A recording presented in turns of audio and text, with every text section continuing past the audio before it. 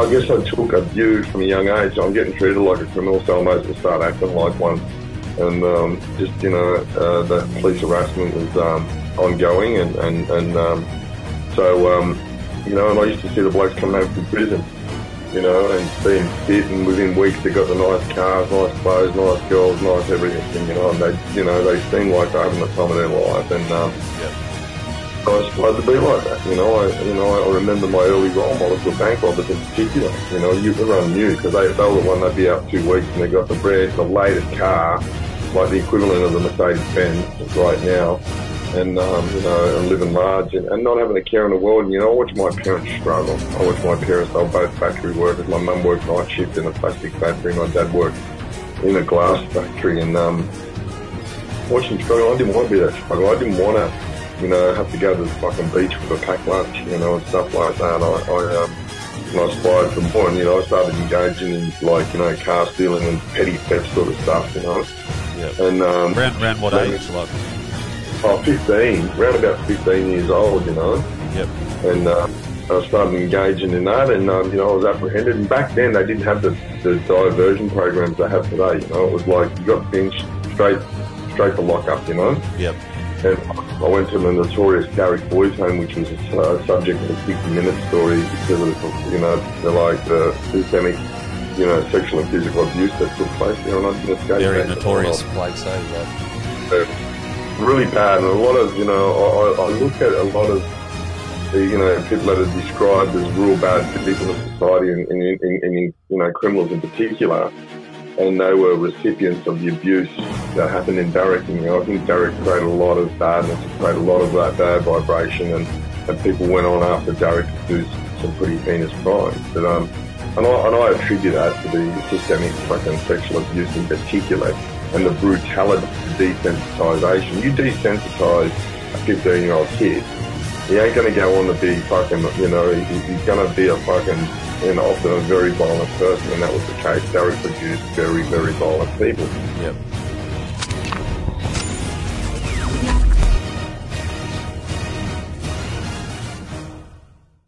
What's up, guys? Welcome back to another episode of the Tonksy Media Podcast. As I mentioned previously, I'll be stepping the game up a lot from here on in, with some big names coming on the show, today's guest being one of them. To say I'm honoured to have him share his story here today would be an understatement. This guy suffered a lot of trauma at a young age, where he was a sexual abuse victim inside a Sydney boys' home. This lit a fire in his belly to become the best criminal he could. He became a notorious bank robber and served 23 years in and out of prisons throughout New South Wales and Queensland, until one day he had a wake-up call inside a Brisbane jail cell where his life turned around. I'll let him continue the story, but guys, I introduce to you the man himself, Russell Manser. How are you, my bro? Thanks for having me, man. I appreciate it. No worries, bro. No worries. It's been a long time coming. I just want to say, bro, I'm honoured to have you on, bro. Your story's become a pretty familiar story over the last few years. I'm a big fan of it. Hence why I thought I'd get you on to give my viewers a bit of an insight on who you are and what you do and stuff, bro. Where you've been. For sure, I appreciate the offer. I love doing podcasts, and I love spreading the message, and something I'm really passionate about, getting that message out that survivors in particular shouldn't suffer in silence. And I'm here to help them start the healing journey. It's something I'm really passionate. I don't have to stop. It's Sunday. I work with 3 people today. But it's not. Something's not a job. It's not work when it's passion. Yeah, that's awesome, bro. Especially coming from the life you've lived, bro. So let's take it back, Russ. We'll go back. Give us a bit of a rundown, a bit of an insight on a bit of your childhood and where you come from, and we'll kick it off from there, bro.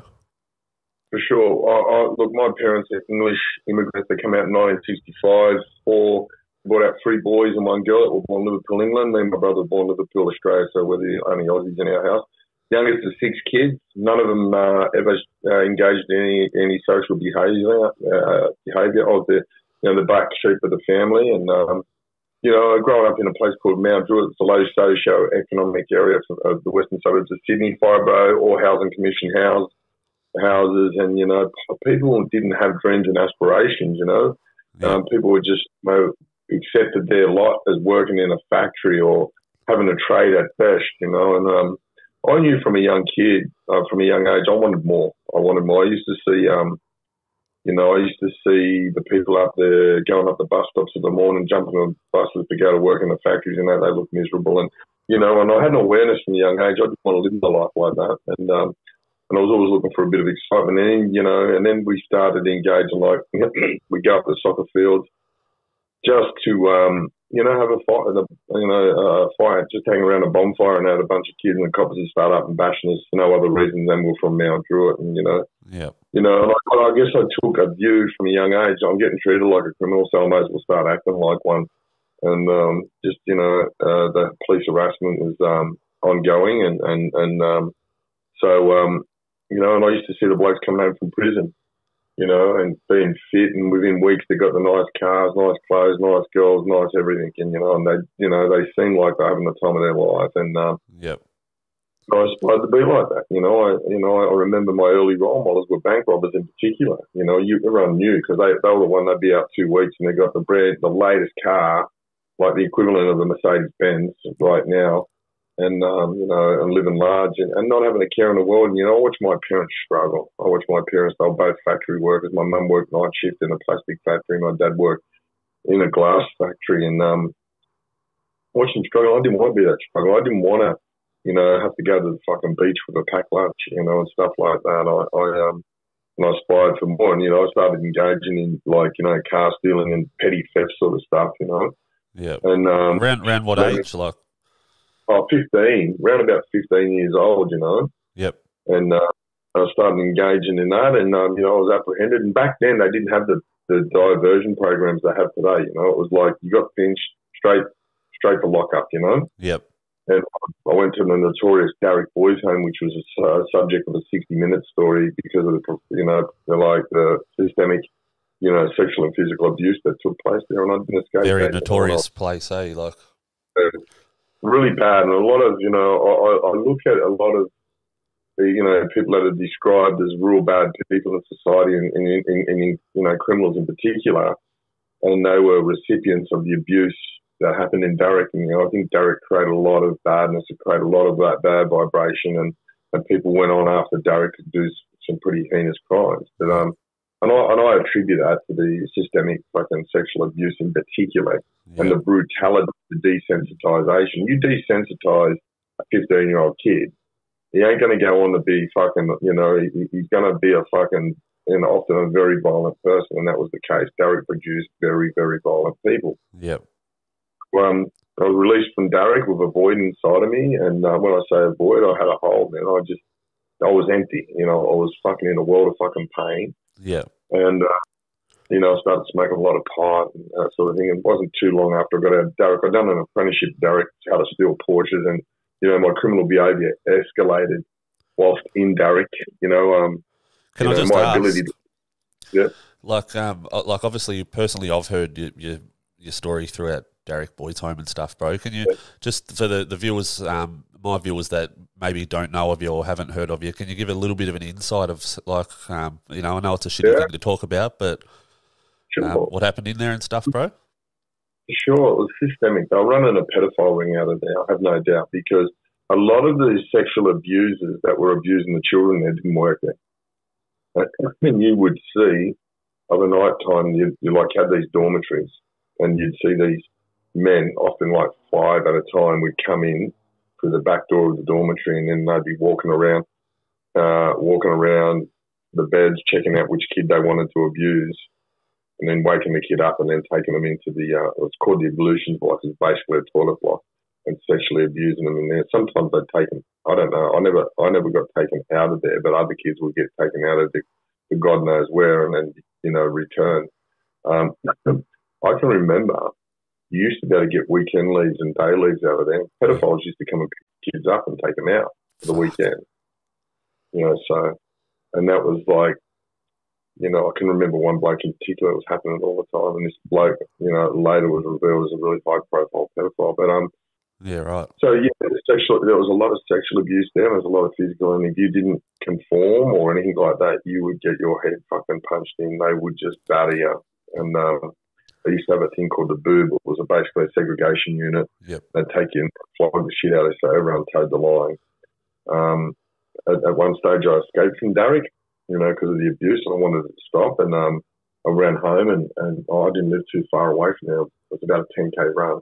Yep. And I got home, and they'd been in my parents' house. They said, "Look, if he hands himself in, we will not charge him." And my dad was pretty sick at the time, and I just had an awareness. I didn't really want to hurt him, and I don't think he could take it. It was full of emphysema, and so they took me back there. I copped the flogging of my life, more sexual abuse, and then I was later released from Daruk. When I was released, as I said, I had that void.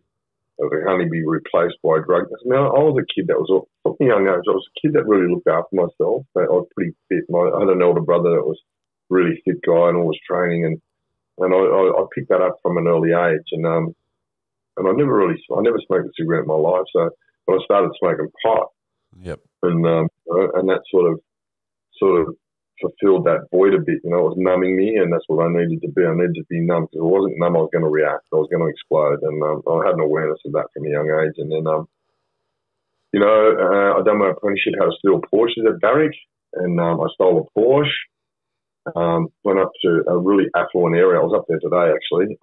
Whale Beach. It's a really affluent, really pricey place. Yep. I stole a 950 twin turbo Porsche 1984 model. It was like fucking dead set, like an F-18 fighter jet, the speed of it. Yep. And I know the ones. Yeah, and they're worth about $800,000 now. They're classic. Yeah. Yep.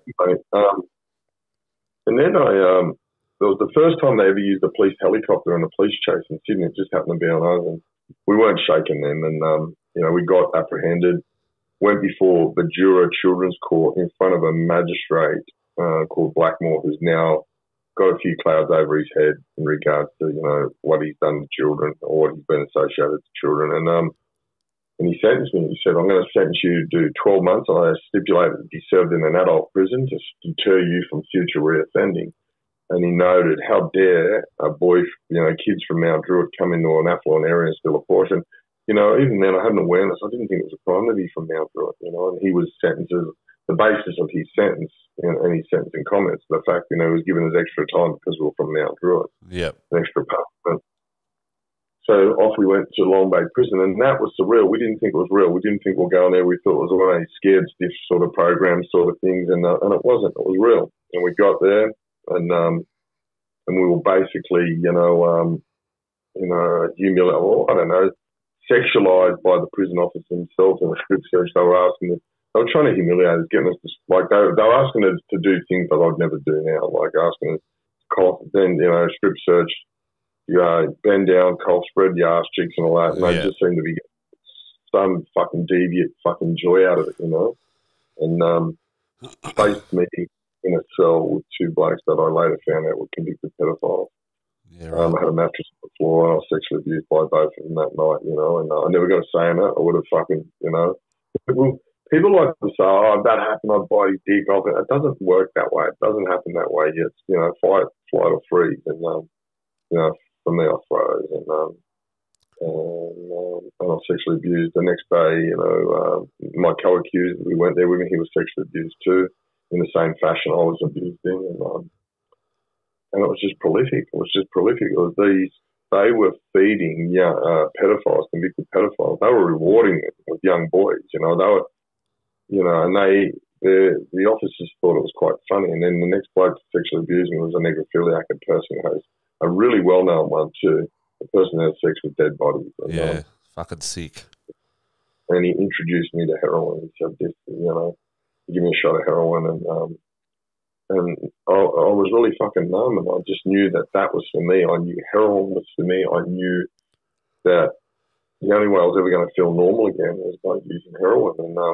And so this was in prison, correct? Yeah, 1984. Central Industrial Prison at Long Bay. Yeah. The jail itself was like one of the toughest jails. But if they would have put us in the mainstream population, we would have been safe. They put us in a one-wing protection unit. They're telling us it's for our own safety because we're not 18 years old. They put us with the worst of the worst and tried to tell us it was for our own safety. Like, you don't have to be a fucking Einstein to work out that weren't going to pan out too well. Yeah, 100%. No thought went in. Once again, I'm a big believer it was government sanction. I believe that they knew exactly what was going on and what would be. Why Freddie could have seen what the outcome was. You put a young 16-year-old boy in with 2 convicted pedophiles, you know what's going to be the fucking. Yeah. It's really upsetting. That's fucking wrong, man. It really is. You know, it's fucking sick. You know, like, beating them, and nothing's changed with pedophiles. Yeah. And it scares me when they go, you know, they want these young kids locking up in an adult prison. I say, you don't want that, you know. Oh no, they'll be sweet. Well, you told me that, you know, everyone thought I was going to be sweet and I wasn't, you know. Yeah. And they can't. There's no assurance, and they're so cunning, them pedophiles, and how they position themselves. You know, and the average screw's got an IQ of a fucking bull ant, and they're fucking easy manipulated, and them fucking pedophiles will run rings around them.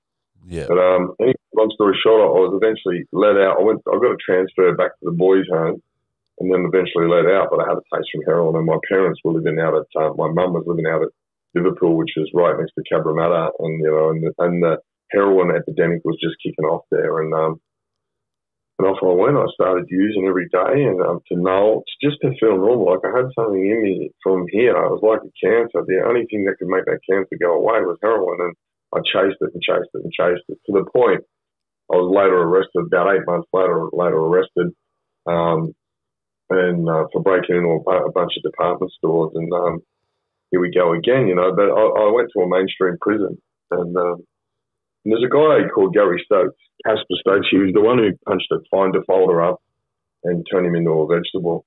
Just big shout out to that guy. He fucking protected us. He told everyone, these kids, you fucking don't even look at them, you know what I mean? And not that they would have. It was a different type of offender that we were replaced with. We were replaced with real criminals like bank robbers and fucking whatever and ever, but there was no sex offenders around us who could have caused us any problems. And you know, I always remember I always remember kindness. I always remember everyone's kindness in prison. There's not a lot of it in there. Yeah. I'm hearing you there, fucking oath. You know, there's not a lot of kindness and there's not a lot of love and all those things that people need for healing. And you know, and I gravitated to the bank robbers. I wanted to know everything, you know, what it was to be a bank robber. And I learned every trick. I just sat and I was just a fucking sponge. And I used to listen to these blokes talk, you know. And some of the things I picked up, you know, by the good one, the smart ones would just say, man, what you do is you don't make people panic. You don't go in there yelling, screaming, trying to fucking really get people scared. And, you know, that's something me off of that sounds like me, because I'm not that type of person who likes to terrorise people. The main objective is to get the money, get in and out as quick as you can, you know. And, mate, and, you know, one bloke said, even fucking say sorry on the way out, which I did. And I got the nickname the Gentleman Bank Robber. Yep. And, you know, and I got out after I'd done about 2.5 years on that one. And, you know, by this time I don't know. But, you know, with every intentions, you know, the bloke I robbed my first bank's in the next room, he's asleep, you know. Yeah. And him and I robbed our first bank together, and Commonwealth Bank at Gordon. And I loved it. What I loved was the money. What I loved coming out of banks was, you're living on the precipice of death, right? Back then, Roger Rogerson and his merry men were killing people. So you didn't know you were going to come out and get your head blown off, and that was exciting. That was really exciting, because I didn't give a fuck if I lived or died. I was a kid that was in a fucking world of pain. Government sanctioned. The government done this to me. They have fucking created all this fucking pain in me and all these stiffs, and then they say, oh, if you don't do the crime, don't do the crime. Well, pedophiles don't fucking, you know, are not the answer to fucking getting kids. Yeah, fucking that's not right. Do that, we've got some fucking, you know. But there is people in society that thinks it's a good idea, you know. There is some sick and twisted people. I think that's fucking shit kosher. Yep. You know, long story short, I went on a bank robbing spree, and you know, I think I ended up getting arrested for three initially. And you know, by that stage, I had it all. Like, I had so much money that I could never spend. I had cars and all of that stuff, all that superficial stuff, like the clothes that you buy to make you feel better, the car that you buy to make you feel better, you know, the furniture you buy to make you feel better. But when I woke up first thing in the morning without the heroin in me, I felt like shit. I felt like, you know, nightmares throughout the night. I was haunted. All those superficial things that I thought were going to take the pain away, which I started thanks for in the first place, they were the biggest fucking letdown. It was a big anticlimax, you know. It didn't help me. And can I just ask, Russ? Like, obviously you're heavy into an addiction here, you know, but you're also obviously you've got all this cash. You're looked at as this fucking, you know, fucking bloke with all the money, all the assets, this and that. What was your physical appearance like? You know, like, because I know a lot of addicts, mate. I come from that background myself. You know, I've had an addiction myself. And I know, you know, you definitely wouldn't have looked like you look today. You know, so. But I used to dress it up, mate. You know what? Yeah, I would have lost weight. I lost weight. I've got a photo of me on a GSXR motorbike. I was thin. But you throw like really extremely good clothes over the top of that, and you don't look that bad. Yep. You know, you gaunt in the face. Yeah, I was sort of, you know, I was fucking pretty skinny. Yep. You know, and gaunt in the face, really gaunt in the face. But I just look like a skinny kid. You know. Yep. I'm not one of those people my drug of choice is heroin. I'm not one of those people that can hide it. Like, you fucking know when I'm on it. Like, yeah, I'm the exact same. Mine was ice, bro, but I know what you mean. Fucking, you're on it. The more you try to hide it, the worse you fucking look. Like, yeah, my eyes just give me away. I was like, you know. Yeah. But, you know, I was always really well dressed, had nice cars and jewelry and everything. And people used to think, I used to have people guessing because they think a junkie can't be dressed like that, you know. Yep. And you know, even going out with girls and stuff like that, you know, I had them second guessing. But, you know, so when I got pinched, like, it was like, you know, that was the first time I ever come across proper gangsters, and that was the form of the old Hot Squad. They were just bad cunts. Yep. You know, all they wanted to do was rob me and take everything. They were fucking. They found 30,000 cash in my roof that I'd secreted up there, and So what would 30 grand have been equivalent to these days back then? 90, maybe 90. Yep. 90 now, maybe 120. Yep. And they found that up there, and you know, they split that up between themselves, and then I just couldn't believe the audacity of them. I was like, they were in there trying on because I had the grouse clothes, and I was wearing a pretty good dress up. And they were all trying on my clothes. And I had this suit on there. And he comes out and he's joking. He goes, I'm going to give you 10 years in this suit, you know. And even the pair of shoes I had on, and at the time he went to size my shoes up as he was putting me in the cells. I said, fuck that, I'll fight for these. I said, I'm going to have one thing I'm going to do 10, 15 years now. I'm going to have one thing, and it's only a pair of shoes, so be it. Yeah. He goes, all right, I'll be generous, you can keep them. They were just the biggest fucking crooks. Yeah. And then went to jail, and I was at the fight last night. There's a bloke there called Kevin Holland, and Kevin Holland, you know, I mean, he was the hardest man in the Australian prison system. He's really well known. He's involved in training Daniel Gill. He's just hard but fair man, you know. And I've heard you talk about him before, actually. Yeah. I'm going to catch up and have some lunch with him tomorrow. Anyway, and then I remember him grabbing me, and I had this button-up prison shirt, and I was laying there with straw, and I was in a world of pain, vomiting, and he grabbed me, and he said, "You're going down the Oval," and he said, "You're going to run," and he said, "You're going to run this shit out of you." Sweat it out. And he said, the options are I just fucking smash you and break your ribs now, or you get down there and have a go.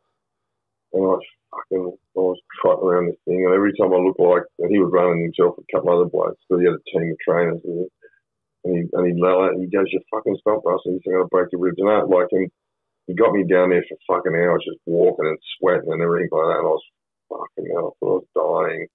And, you know, 3 days later, I've come good, and he starts to see it, you know, and he said, "Man, if you ever see that, if I ever see you do that to sort of thing, I'll fucking kill you, so I'll just punch you to death." Yeah. But I suppose he was come across like that, but I suppose he's looking out for you in a way, was he? So he sort of had you under his wing? Yeah, it comes from a loving place, and to train with Kevin Holland was always a big honour. Like, it was like you know, people who trained with him were called the chosen ones, you know, when Yep. And I was a chosen one because he seen my potential. And but I made it pretty well clear. I said to blokes, I'm not sticking around. I'm going to escape. And started training really, really hard for an escape. And we had another bloke come on board who was an ex-SAS soldier, and we told him what our mission was. And it was just funny. Like, this bloke just was one of those blokes. He was an analytical bloke who was working out, and he wanted to know the layout. And he goes, all right. And one day, about 4 days before the escape, he goes, I've got the master stroke. And I said, what's that? He said, get a handful of salt. Get a handful of salt. Walk Love up this and throw story, it. bro. And he said, go up and throw it in someone's eyes and see what they do. And so my mate was going one way and I went the other way. And we're going, fucking bang it. And they'll go, oh, fuck. And the first thing I do is just fucking put their hands over their eyes because they don't know what it is. Yep. And then you'd apologise to them. You go, oh, look, mate, I'm just planning for an escape. And everyone went, oh, yeah, brother, give you a hug. Everyone was like, oh, because it was fuck the system. Everyone hated the system. So, you know, you're fucking mate, mad, you can't, like, yeah. Yeah.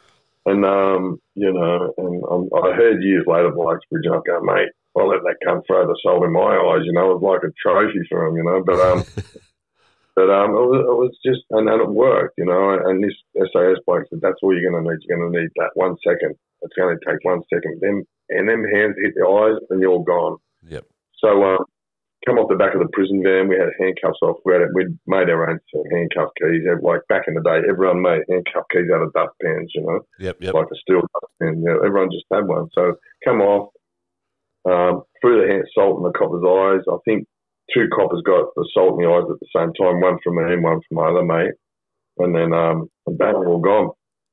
And, you know, got in, stole a car, made our way to Mount Druitt. And, you know, it was funny because the people in Mount Druitt, I was talking about it today with such love. You know, these people just loved us, you know. They didn't forget, like when I was robbing the banks, I'd pull up and give them the $5 and $10, you know. Yep. They're back in $1 and $2 notes, the $1 notes with the brown ones, $2 notes with green, and $5 notes. And I'd just give them the kids, you know, as was done to me. It was like a tradition. I remember the bank robbers giving me these notes, and it was like carrying on the tradition.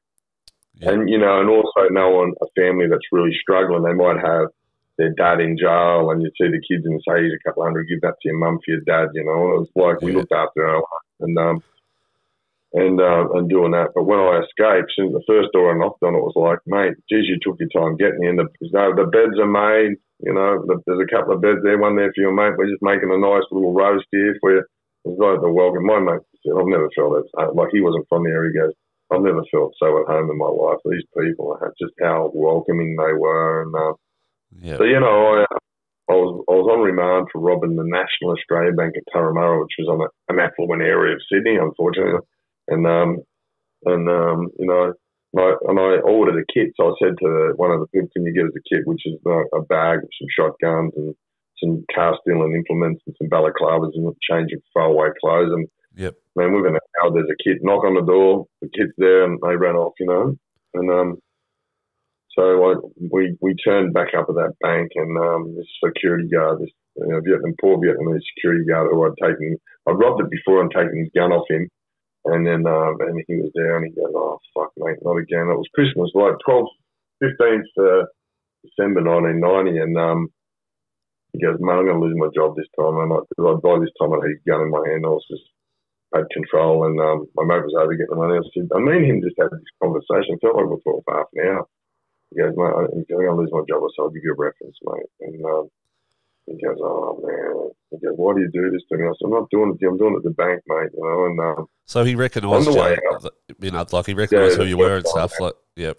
He knew exactly who I was, you know. Yep. I had a barber on, but he knew who he was talking to. And then, on the way, my mate come back over from the counter with the cash. And I just handed him his gun back. I said, Merry Christmas. And he's just looking at me. There's this moment in time. He's looking at me. He's got a gun in his hand, loaded gun. He's looking at me. I'm looking at him. And then bang, I hit it, you know. And there's a little bit, but it was just romantic, basically. And, yeah, man. It's a great story, fucking oath. And then off we went and stayed at the Hilton Hotel. It was the beginning of the night campaign, Just Do It. So me and the bloke's name was Brett Langford, who I escaped with, and me and him went into the Nike shop and bought all this fucking Just Do It. Fucking the next day we flew to Perth business class and stayed over there for a few days, and then got a bit hot over there, and went up to Broome, then from Broome to Darwin, you know. Our first night there, Brett met this girl who was worked in a bank, and he just came over and goes, Russell, this is Tammy. She works in the bank. Isn't she beautiful? It was me and him, our fucking brains were clicking there. We're getting the inside mail on the bank, and which she was fucking only too willing to give us. And, so we stayed up there. We were running out of cash, and we robbed the bank up there, and ANZ Bank at Parap. Yep. And man, I just really, coming from Sydney, you think everywhere's a big city, and I was just so naive. I mean, I'm just thinking Darwin's a big city, and it's not. It's tiny, bro. I've spent lots of time up there myself, yeah. Well, it's very not little. as big as Mount. Yeah, it's about population. Back then, it was a population of 70,000. Yeah. Well, I'm from Hobart. It's about equivalent to Hobart, bro, I think. So, yeah. No big high-rise buildings or anything like that, eh? It's just none of that. And you know what? We robbed this bank, and the highways are getting blocked off. And we got back to the house, and I said, "What's there been a mass murder on here? Like all these fucking cops, you get cop cars shooting everywhere." And I was like, and they come on the news, the bank had been robbed. I'm like, oh, mate, a bank robber in Sydney would be lucky to make the paper, let alone the news. Yeah. You know? Yep. And so anyway. My coach's had some tattoos on his knuckles, and they were looking for him. Anyway, we went to the airport a couple of days later, and they grabbed him. And then I watched them, and I watched it from afar, and I went, "Fuck, I'm not jumping in their plane because they're waiting for me as well." So I jumped in the car, drove to a place called Mataranka Springs, which is about 400 k's out of Darwin, and I seen a bus, Greyhound bus. I flagged it down. I had no baggage. I just looked fucking red hot. Yep. No baggage where I was going on. So I'm going to Alice Springs. And then back then they used to have these phones, like a car phone thing, and he was on it all night. So he was mailing the coppers where I was, I was still on the bus. And I thought to myself, I've got a bit of a change of ammo here. I've got to change my look. So I got to a place called Pine Creek, and they had second-hand biking boots. I bought them, bus driver pants, fucking pull-up bus driver socks, and then I love Australia T-shirt and a Cuba hat. Full tourist look, like. Yeah, I just went for the fucking Swedish tourist. I was just trying, mate. I was just trying. But I knew, I had a sneaky feeling, I had a gut feeling the shit was about to go bad. And, yep. And when it's going to go bad, you're an escapee.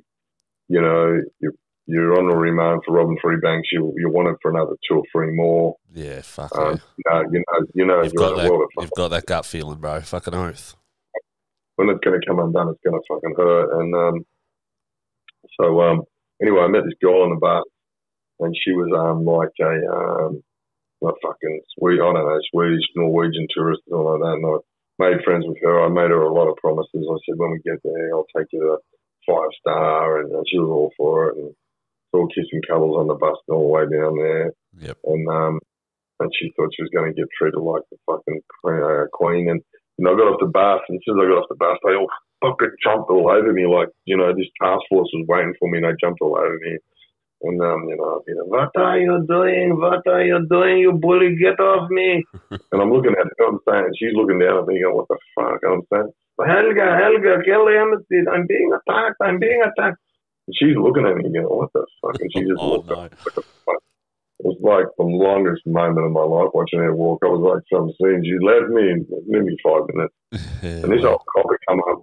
An old copper called Les Smith, who ended up being a really good guy. He used to drop off boxing magazines and that to the jail for me. And, we just had a mutual respect, because it's never been about them and me for me. I don't, them blokes are doing their job. Do they do it properly? Do it properly.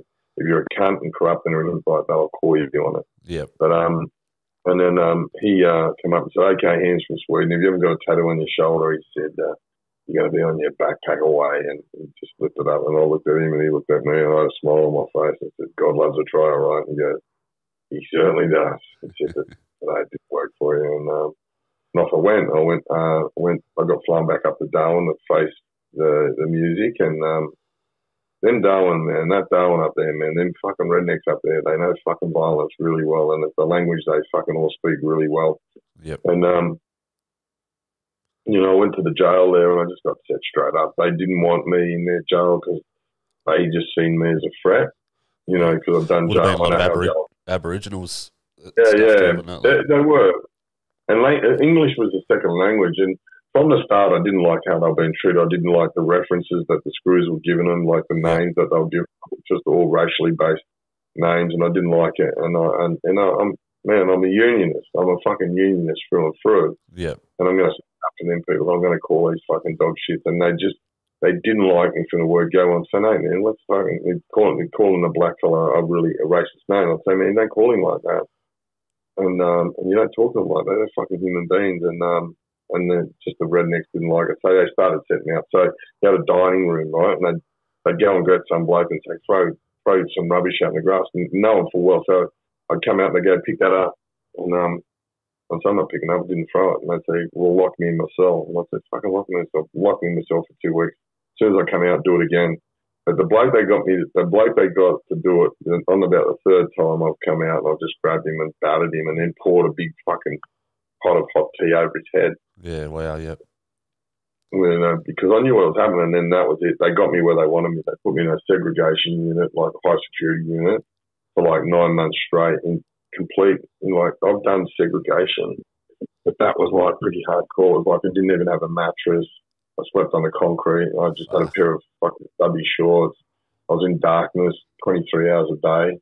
And then they'd let you out to go in the yard and they'd control the water, right? So they just turn on hot showers. So I bird bathed for 9 months out of a fucking bubbler.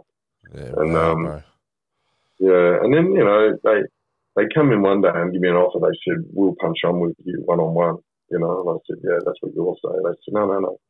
They got the broom, put it under the camera, pushed the camera up to the sky, and it was on. I started having these one-on-one fights with the screws, and it was really good initially because I was beating them easily. Yeah, yeah. And then they'll go away, away training for me, like fucking going to box. They'd bring in boxing coaches and everything like that, and they started beating me.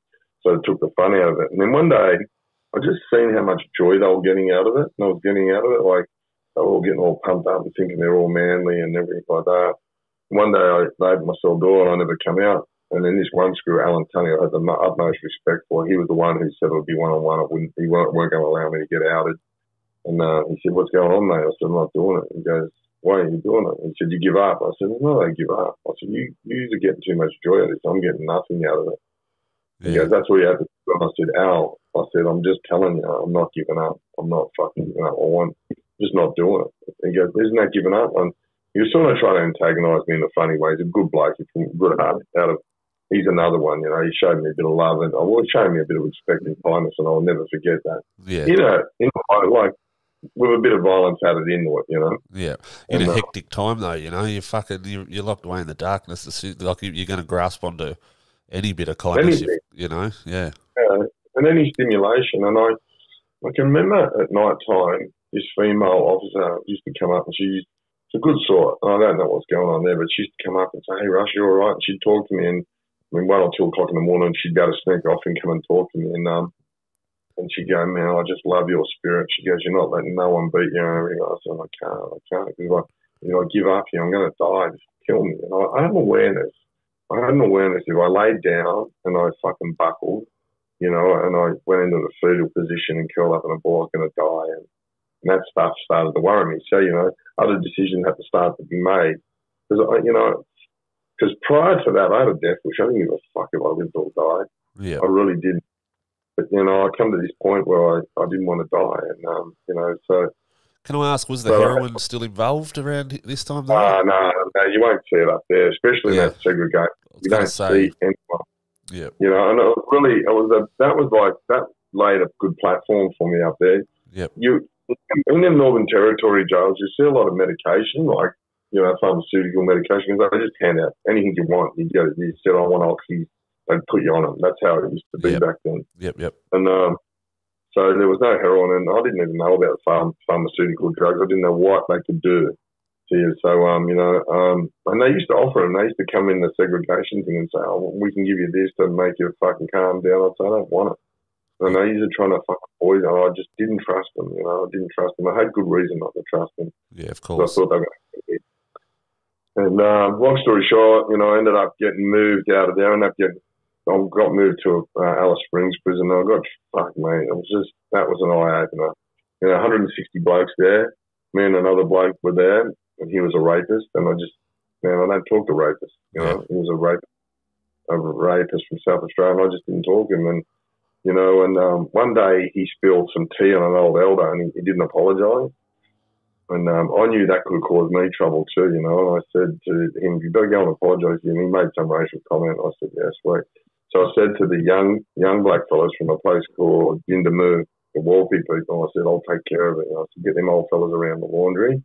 I'll show you how I take care of it. And so I called him around the laundry. Come around here, he come around there, and I fucking battered him in front of the fucking, and I just had their respect. Yeah, just earned it on the spot there and then, yeah.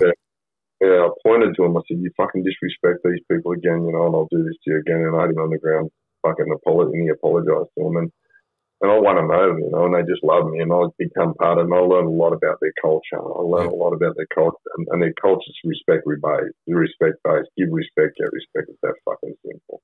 Yeah, 100%. Shake and you'll learn, and so I've done a lot of that, and I learned a lot from their people. Eventually got moved back to New South Wales. At the front court for my, my robberies, and that was now 5 robberies and 2 an escape attempt and escape, and I went to 4 at court, and once again I got sentenced to 15 years with an on-parole period of 8 years. Yeah. Once again, we're going to teach you a lesson for your future reoffender, and we're going to give you this sentence, 15 years to deter you from. I got them sentences my whole life, these deterrent sentence. You never hear of them applied to sex offenders. You'll never hear a judge say, "I'm going to give you 10 years to deter you from future reoffending." It doesn't happen. It doesn't. I don't know what's written in law, but it doesn't happen. Yeah. But he gave me 15 years of non-parole period to deter me from future reoffending. But by this stage, by the time I got sentenced, I think it was about 2 or 3 years clean. And I was on my recovery journey, and that started when I was in the segregation unit, because I made a pact to myself: I can't allow anyone to put me in this position ever again. Yeah. And who put me in that position was me. So it was a lot about ownership. It was a lot about taking ownership and doing something in life. So ended up doing 8 years on that sentence, and I got out 8 years clean. Got out 8 years clean, and I got out 8 years clean, and I began this life. I met a girl, I had a couple of kids, got a business. I was always business minded. I always had a mind for business. I just took what it took to be a bank robber and a criminal into business, and I was always going to go okay. Yeah. What prison did you serve 8 years in? I've done most of it at Long Bay. I reckon I've done maybe 4 or 5 years down at the Bay. I went to Goulburn, Lithgow. I went everywhere. Maitland. I got out from John Moroney 1 when I was in minimum security prison. Okay, yeah. But I've really done a tour. I went everywhere. And that's New South Wales prisons. You just fucking, you can be in a different jail every fucking 6 weeks. But I've done most of my jail down at Long Bay. I think I've done 8 years. I was at 23. I've done mostly 8 years in total at Long Bay. And so I got out from John Moroney 1, got this business going up. I moved up to the Gold Coast. And, really rocked it, But I always had an underlying issue. That trauma was never dealt with. Yeah. And it was with the benefit of hindsight, I was just white knuckling it. I was always going to raise its head. I was always going to raise. Had you ever spoke about it to anybody at this point, though? No, too deeply suppressed, because initially I tried to talk about it. I was shut down. I wasn't. And the worst thing you can ever say to an abuse survivor is, "We don't believe you." Because it just locks them up. They won't say nothing. Yeah. And I went through some pretty heavy duty counselling and that in prison. I just never ever felt safe enough to talk about it, and it was never going to happen. And long story short, I'd been out of jail 6 years. I had a mortgage, 2 kids, a successful business. I went back to using, and it started me by drinking, drinking. Snorting coke, dropping pills, having a way about, and then having a shot, and I was back on the fucking merry-go-round again, and and I went fucking like 10 years. I just could not fucking find my feet. I got pinched for a couple of armed robberies, got a bit of a break, got a good sentence on it, and then fucked up straight away. 6 months later, I was back in on more. Yeah. And 10 years later, so from 10 years after that, lose the kid's mum and stuff through this time, like. All of that. She had another bloke in a relationship, and and then it's just and then one day, and I was on my way to Perth, and I met this guy on the plane. I was up to no good. I was carrying, so I don't know. Some might call it supplements. Some might call it a bit of this or a bit of that. I was taking that over to Perth. And I met this bloke on the plane who was from the Royal Commission Institution Response to Child Sexual Abuse, which Julia Gillard, the best Prime Minister, with the biggest balls, introduced. And she took on fucking the churches and everything. And she just that woman is a fucking amazing. I reckon I owe my life to her. And I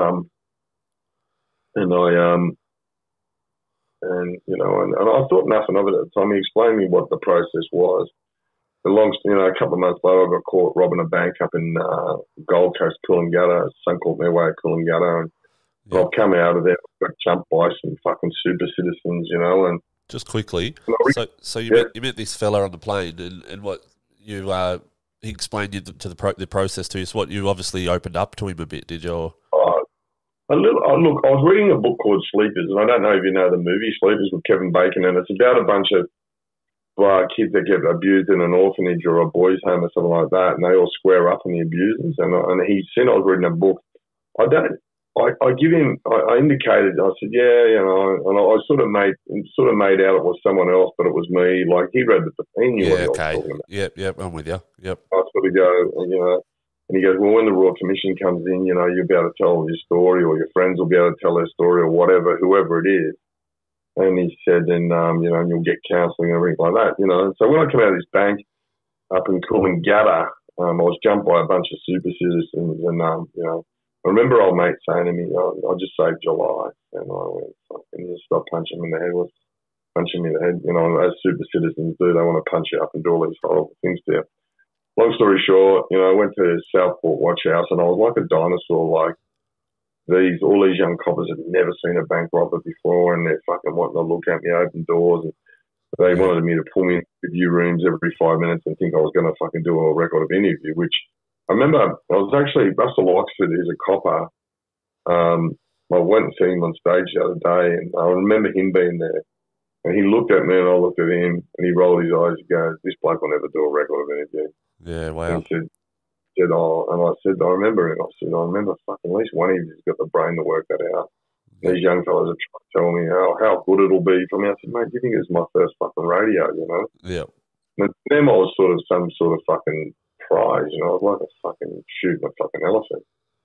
And anyway, so, long story short, I went out to Arthur Gorrie Correctional Centre, and, when I got there, I had every intention to fucking end my life. I'd made peace with it. And it's a real scary place to be with the benefit of hindsight, Nothing's going to stop you. Nothing will stop. And the universe had other plans for me. Yep. So I got there, and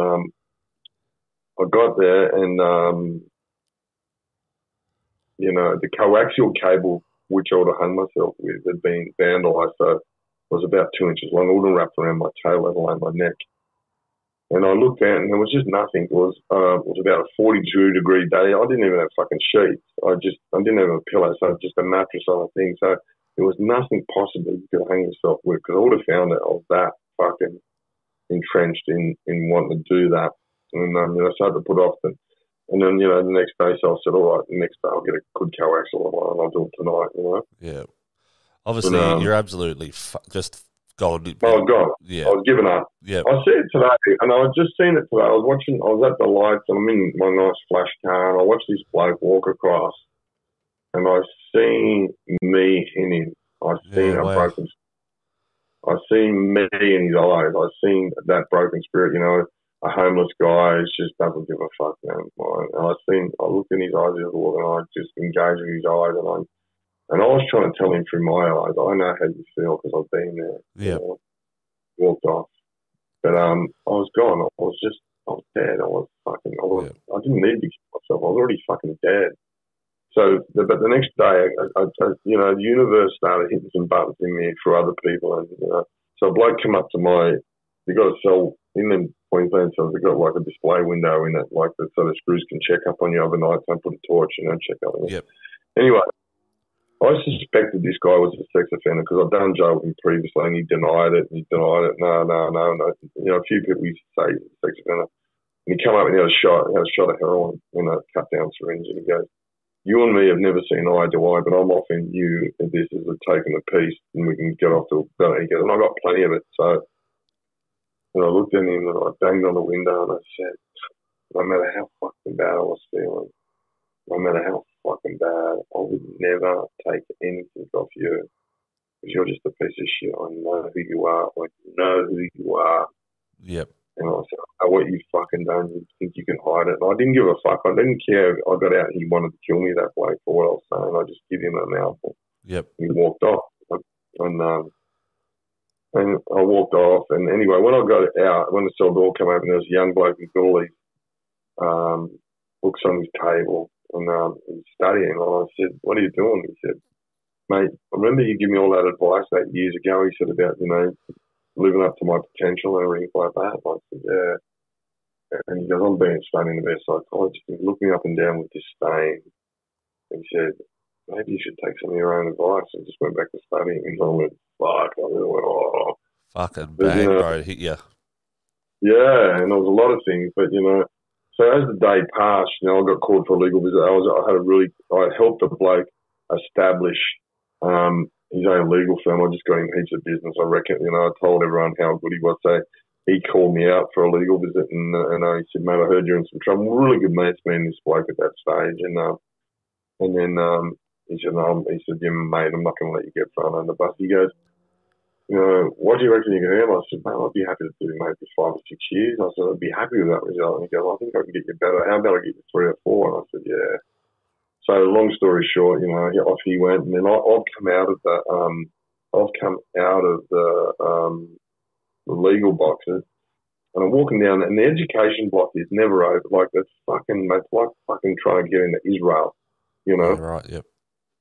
There's screws there, and there's applications, and there's fucking this and that. But anyway, I seen the fucking door open. There's a teacher standing there, so I just walked straight in. They knew who I was from previous sentences.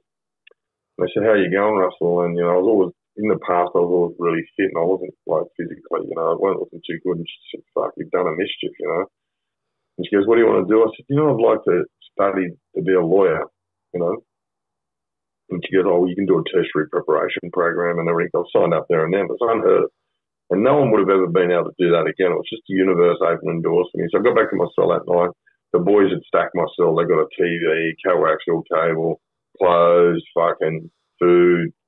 And and a fucking writing pad, writing pad with a bunch of fucking envelopes next to it. And so I sat on my bed, and there was a few things in that day that triggered me.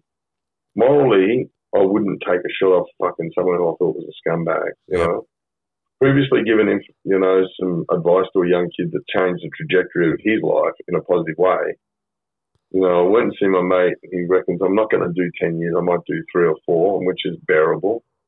So, it just goes to show you in one day, man. Like, just, like that's what I say. I say to people, I know mates that have fucking killed themselves and whatnot, and, people that are in that headspace and whether they're fucking washed up on drugs or whatever it is, and, they're in that suicidal headspace, bro, just give it 24 hours.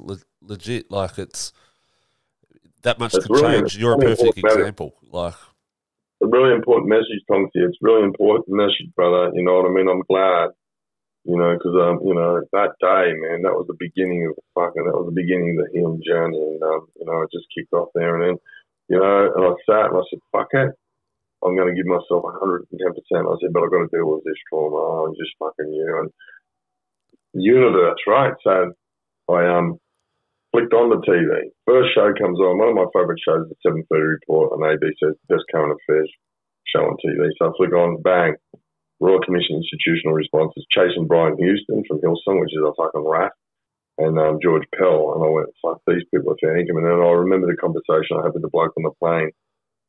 And I went from looking at that to looking at this writing pedal like this. Should I?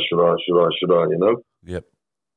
So, and I did. I wrote it out, and I just thought it'd be cathartic. I thought, even if I write it and then burn it, because I'd heard of these parts of some therapy, and I thought, I just put on paper, it might heal me. It might just do something. I wrote it, folded it up, put it in an envelope. Next day, got on the phone, got the address for the Royal Commission. And this was the hard thing. I stood at the mailbox. It's like throwing a towel in. I kept on. I stayed there for about 7 minutes, just fucking. Yep. And went bang. Once it's in the mailbox, you're not getting it back out. Yeah, yep. It was the best thing I've ever done. Fuck, bro, it gives me goosebumps. Like, fuck. Yeah, it's the best thing I've ever done. And about 2 weeks later, I get called for a legal visit. Now, when you get called for a legal visit in prison, you don't know if it's the coppers or not. So I've got one foot in the door and I'm saying, who is it? And they're going, the Royal Commission Institution Responses to Child Sexual Abuse. So I had a choice then, to step in or go, no, tell them to get fucked. Yep. Or step out and go back to the unit. I stepped in. It was the best step I ever fucking took.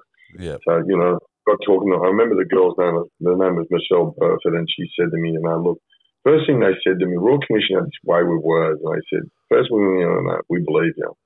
And that's all you ever wanted anyone to do. I just wanted that for fucking years. I just wanted to be believed. And I went, fucking what? And I asked her, I said, what did you say? And I asked her 3 times. She goes, I said, I believe you. And I said, am I hearing things right? And she goes, what do you mean? I said, did you say you believe? She goes, yes, Russell, we believe what happened to you. We know what happened to you. And there's even been people that have mentioned your name about the abuse that happened. And I'm like, wow.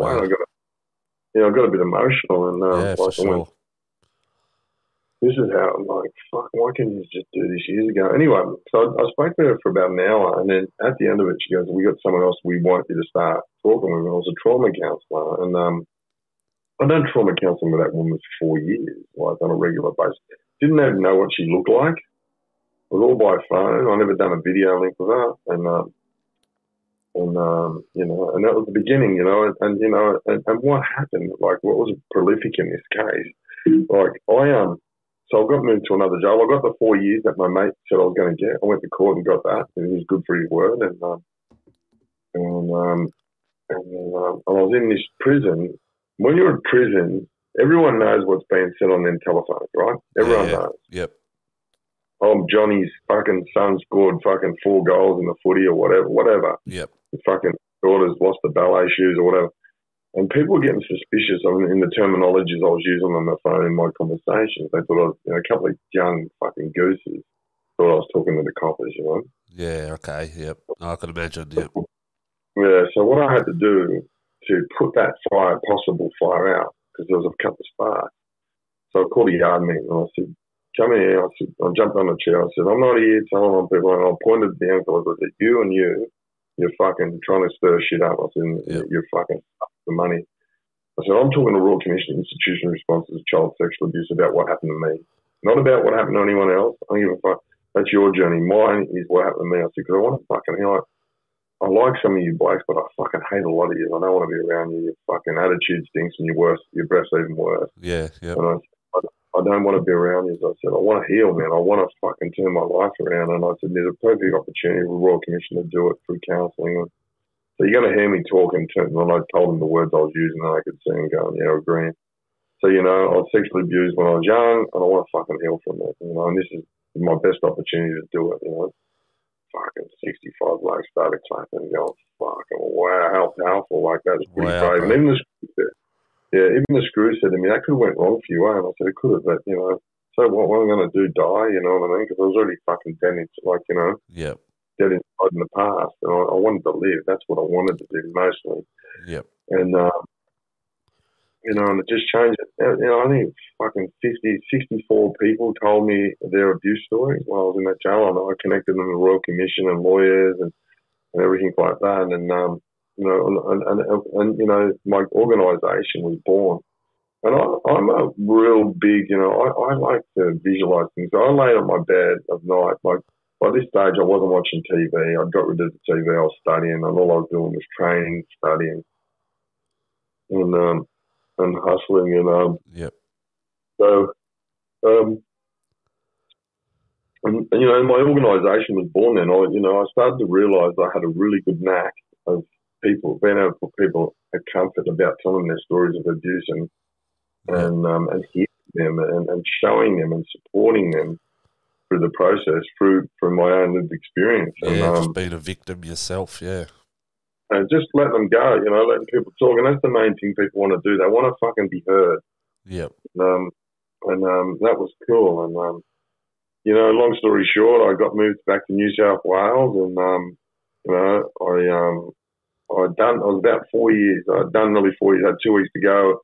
I was bail. I was parole going to rehab because even though I was clean, I wanted to learn some life skills. You know, going to a real good rehab called Bleed House, which Danny Shannon was working at the time, was a really good friend. Yep. And 2 weeks, coppers turned up with 6 old armed robberies. You know. Fuck. But for me, you know, I was pretty fortunate. Like, you know, I ended up spending another 4 months in there trying to get out on bail, and I pulled a good lawyer called Peter O'Brien, and you know, because by this time I'd got some compensation, I had a bit of cash to pay for good lawyers. If you're relying on legal aid, you're fucked. You're fucked. Yeah. So I got a bit of cash together and to pay for good lawyers. And first thing he said, we're going to get you out on bail, and I didn't even believe. I said, no, that's not possible. I won't get on bail. I just wanted to speed up, get the charges dealt with, so I could know where I was at. But he said, no, get you out on bail, get you back to a rehab, and went in front of the judge, and the judge was filthy on the coppers. He said, why did you fucking wait so long? So I'm giving him bail. Give me bail. Went to a rehab up at Coffs Harbour. Completed the rehab, you know, and life just fucking got good. I had to go out. Like, I still had to stay around at rehab in an outreach program. But anyway, so I stayed in Coffs Harbour. I set up my little russell at the time. It was RJ Manser Consulting. Went into a bit of Voice of a Survivor. Now it's Warriors Advocacy. And off we went. You know, and I just had people coming out the woodwork that wanted to tell their story of abuse, and I was the only one they were going to trust doing it. And I was processing, you know, around about 50 clients a week. Wow, unbelievable! Can I just say, it just threw me back to when you was talking about when you stood up on the chair in the yard and, you know, sort of put your fucking story straight. I don't know his last name, but my barber, bro. So I moved to the Goldie a couple of years ago, 18 months ago now, and I got a barber just down the road, and he was actually there, bro. He done jail with you. His name's Andy. I'm not sure of his last name, but he watches all my stuff. He'll no doubt watch this, but yeah, he's mentioned about doing jail with you up here, and even mentioned that as well. So yeah, I just wanted to say that, but because I know he'll watch it. So yeah, it's a pretty powerful thing, and I mean, we're doing a book at the moment where we're in the process of doing a book, and that's how they're going to open the book with that scene. It's pretty powerful. I didn't realise at the time how powerful that was for others, but it inspired a lot of other men to tell their story and begin the healing journey. And it's just, you know, it's been a really good journey. You know, really good. I've been robbed and ripped off and fucking like. But anyway, so long story short, I ended up starting this business up at Coffs Harbour, and, you know, I had people come and go, fucking women just ripping me off left, right, and centre, the worst. And so-called fucking law-abiding citizens, they see you've got this opportunity, and they think because you're a criminal, they can do anything they want to you. Yeah. Knowing full well you won't go to the police.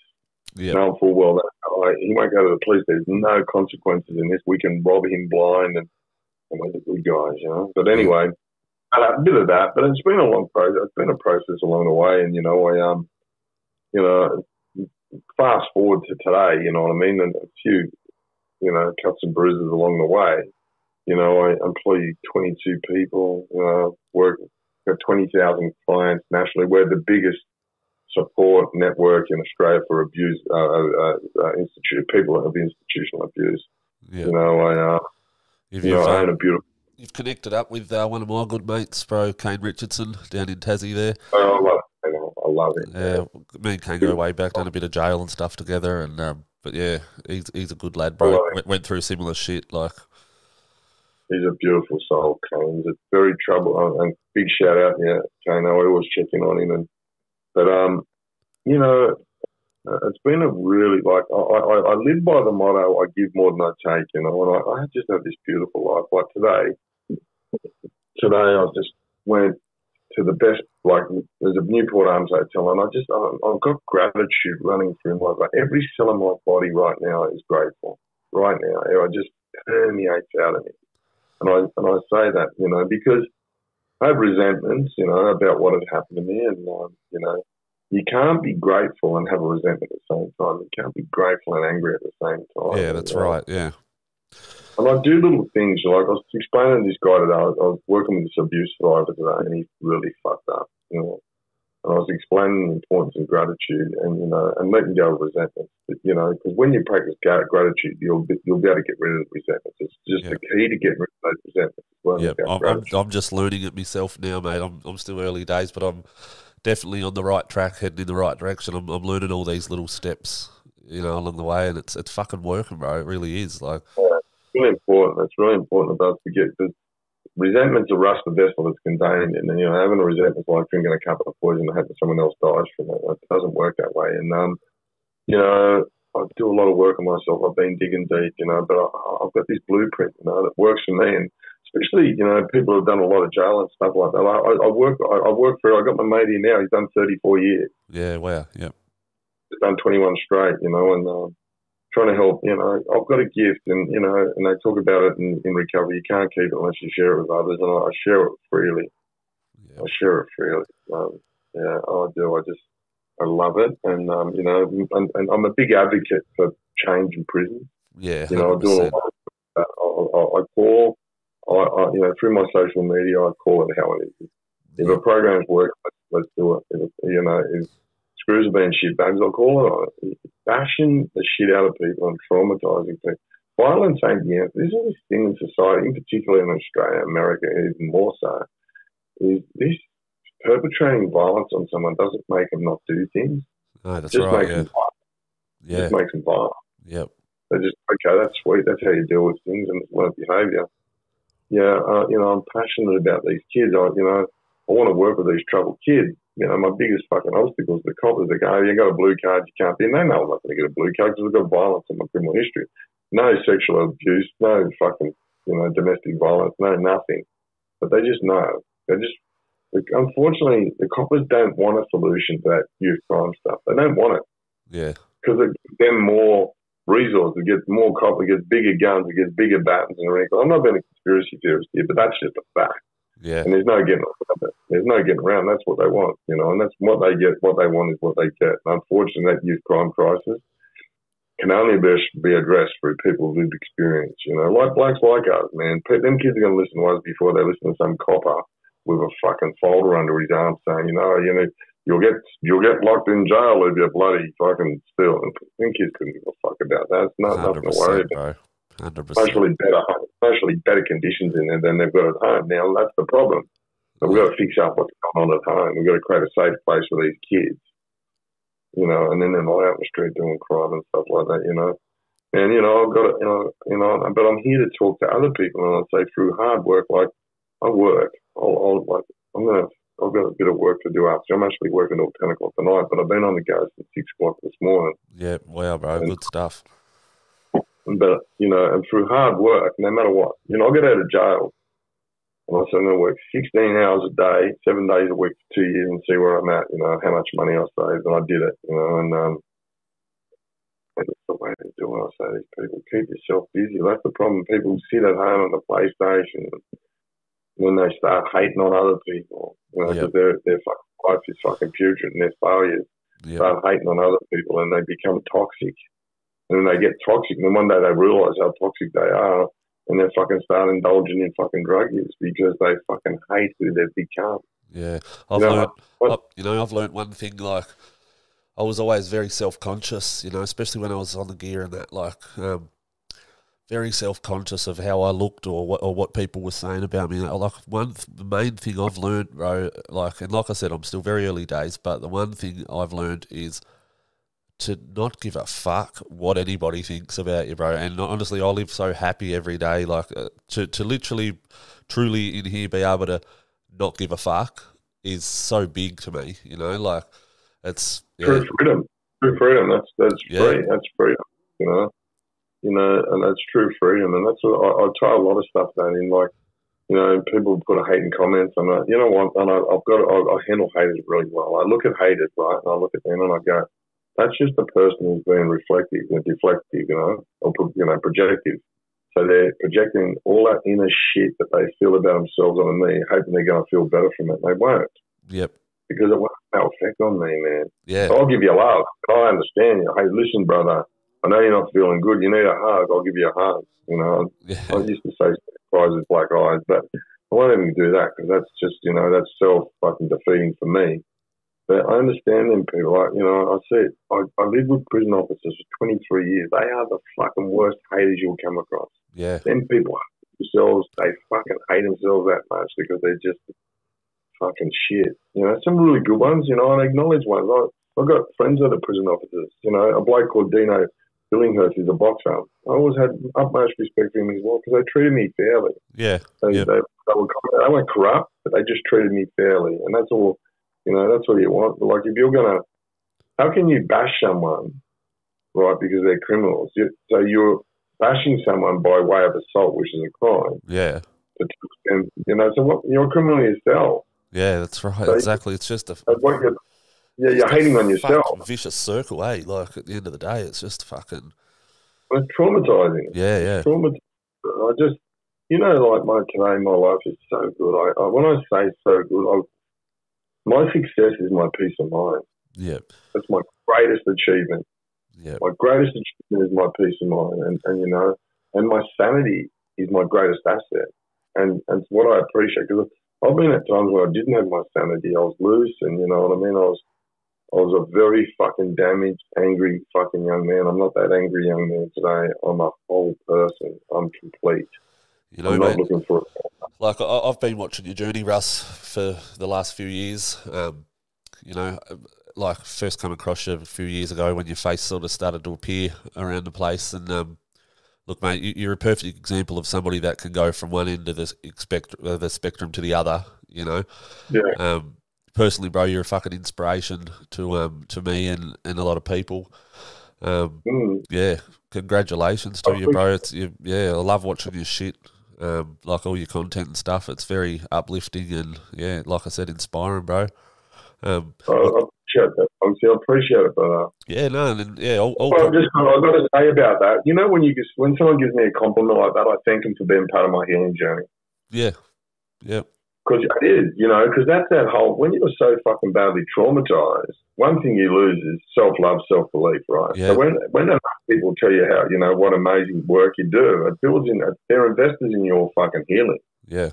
And self-confidence and self-belief. If you hear that you're a good person enough, you're going to fucking start to believe it. You know what I mean? That's right, 100%. And that's another thing that I'm learning myself at the moment too, And, and just, like, also, bro, without sounding like a fuckwit, you have a look at you. You're only a young bloke, and you look fantastic, bro, for your age. Like fucking unbelievable. Not many blokes out there are definitely not to the standard you're at anyway. Like it's unbelievable to think of somebody that went through so much trauma, so many years of hectic drug abuse. IV drug abuse, like. To have a look what you look like today is just pat yourself on the back, brother. But that's my message through how I look is hard work. Yeah. If you're committed, and I say that to people, I say 100%. That places. If you work hard enough, you can have anything you want. You want a good body, you want fucking abs, I went out today to lunch today with the best looking girl in my gym. She's fucking Miss Bikini World.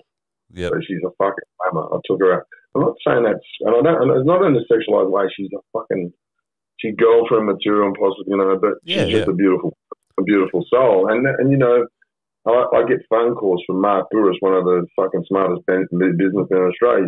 And I hate to use that cliche, your vibe attracts your tribe, but when you're putting out positive vibrations, good people, good things come into your life, Yeah. If you put out shit hater behaviour, if you're putting out shit hater behaviour will come into your life. Shit people will come into your life. Yep. If you're looking for the bad in fucking something, bad will come into your life. Yep. I'm always looking for positivity. Mark Burris said to me the other day, he said, Russell, your greatest asset's your curiosity. Yep. And he said, because you ask why and how. How'd you do it? You want to know about how things work. And I think, it's true. Like you want to get clean. You want to know how you get clean. Yeah, that's right. Fucking oath, yeah. And I get that. I get it. I'm so blessed that I've got that curiosity. The universe, man, give me God, universe, call it what I just call it universe. Yeah. Man. And it has whatever it is, it's a fucking beautiful thing, bro, isn't it? It's like, it's made me believe. And I pinch myself. I've got got my gratitude list here. I hit it every day, you know, and I've got my routines. But that gratitude list, I'm meant to write 5 things. When I write 20, man, the next day, what's in my life is tenfold, and I've got tenfold gratitude, so I could write 50.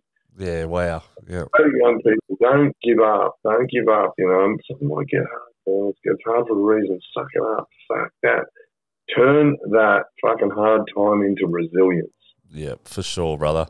Look, we're coming to an end, Russ. Yeah, good. Oh man, it's been a cracker. I really enjoyed it. Yeah, likewise, bro. I'm definitely looking forward to putting this one out for sure, brother. But look, just quickly, bro. You know, if maybe there's some people that watch my stuff that don't know of you that are now interested in you, where can people find you, bro? Give us a spill on your socials.